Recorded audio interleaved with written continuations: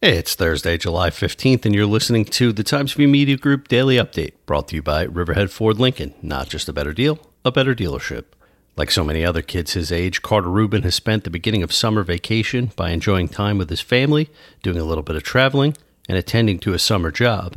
Whereas most kids his age might be bussing tables at a restaurant or working as a camp counselor, Carter has been hard at work recording and writing music set to be released this year. The Shoreham teen skyrocketed to fame last December after winning the 19th season of NBC's The Voice, which landed him a recording contract as part of the grand prize.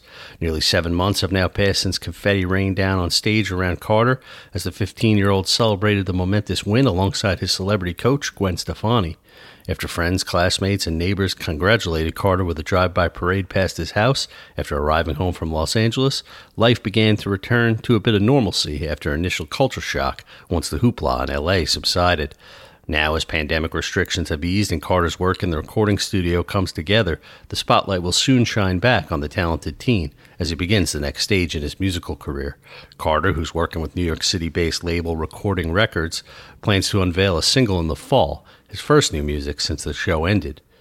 Read more about what the teen has been up to at Riverhead News Review and SuffolkTimes.com today.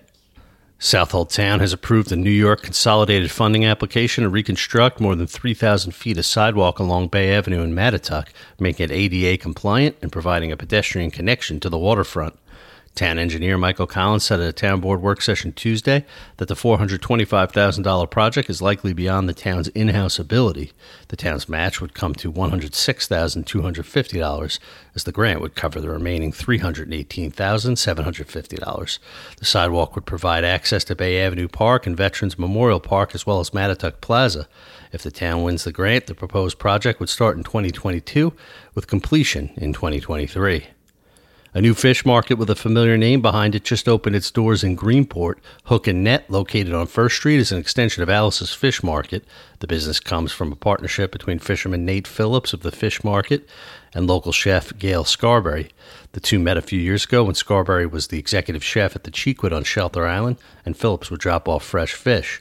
Over the years, they became friends and always talked about having a clam shack, similar to something you would see in Cape Cod, where Scarberry is originally from.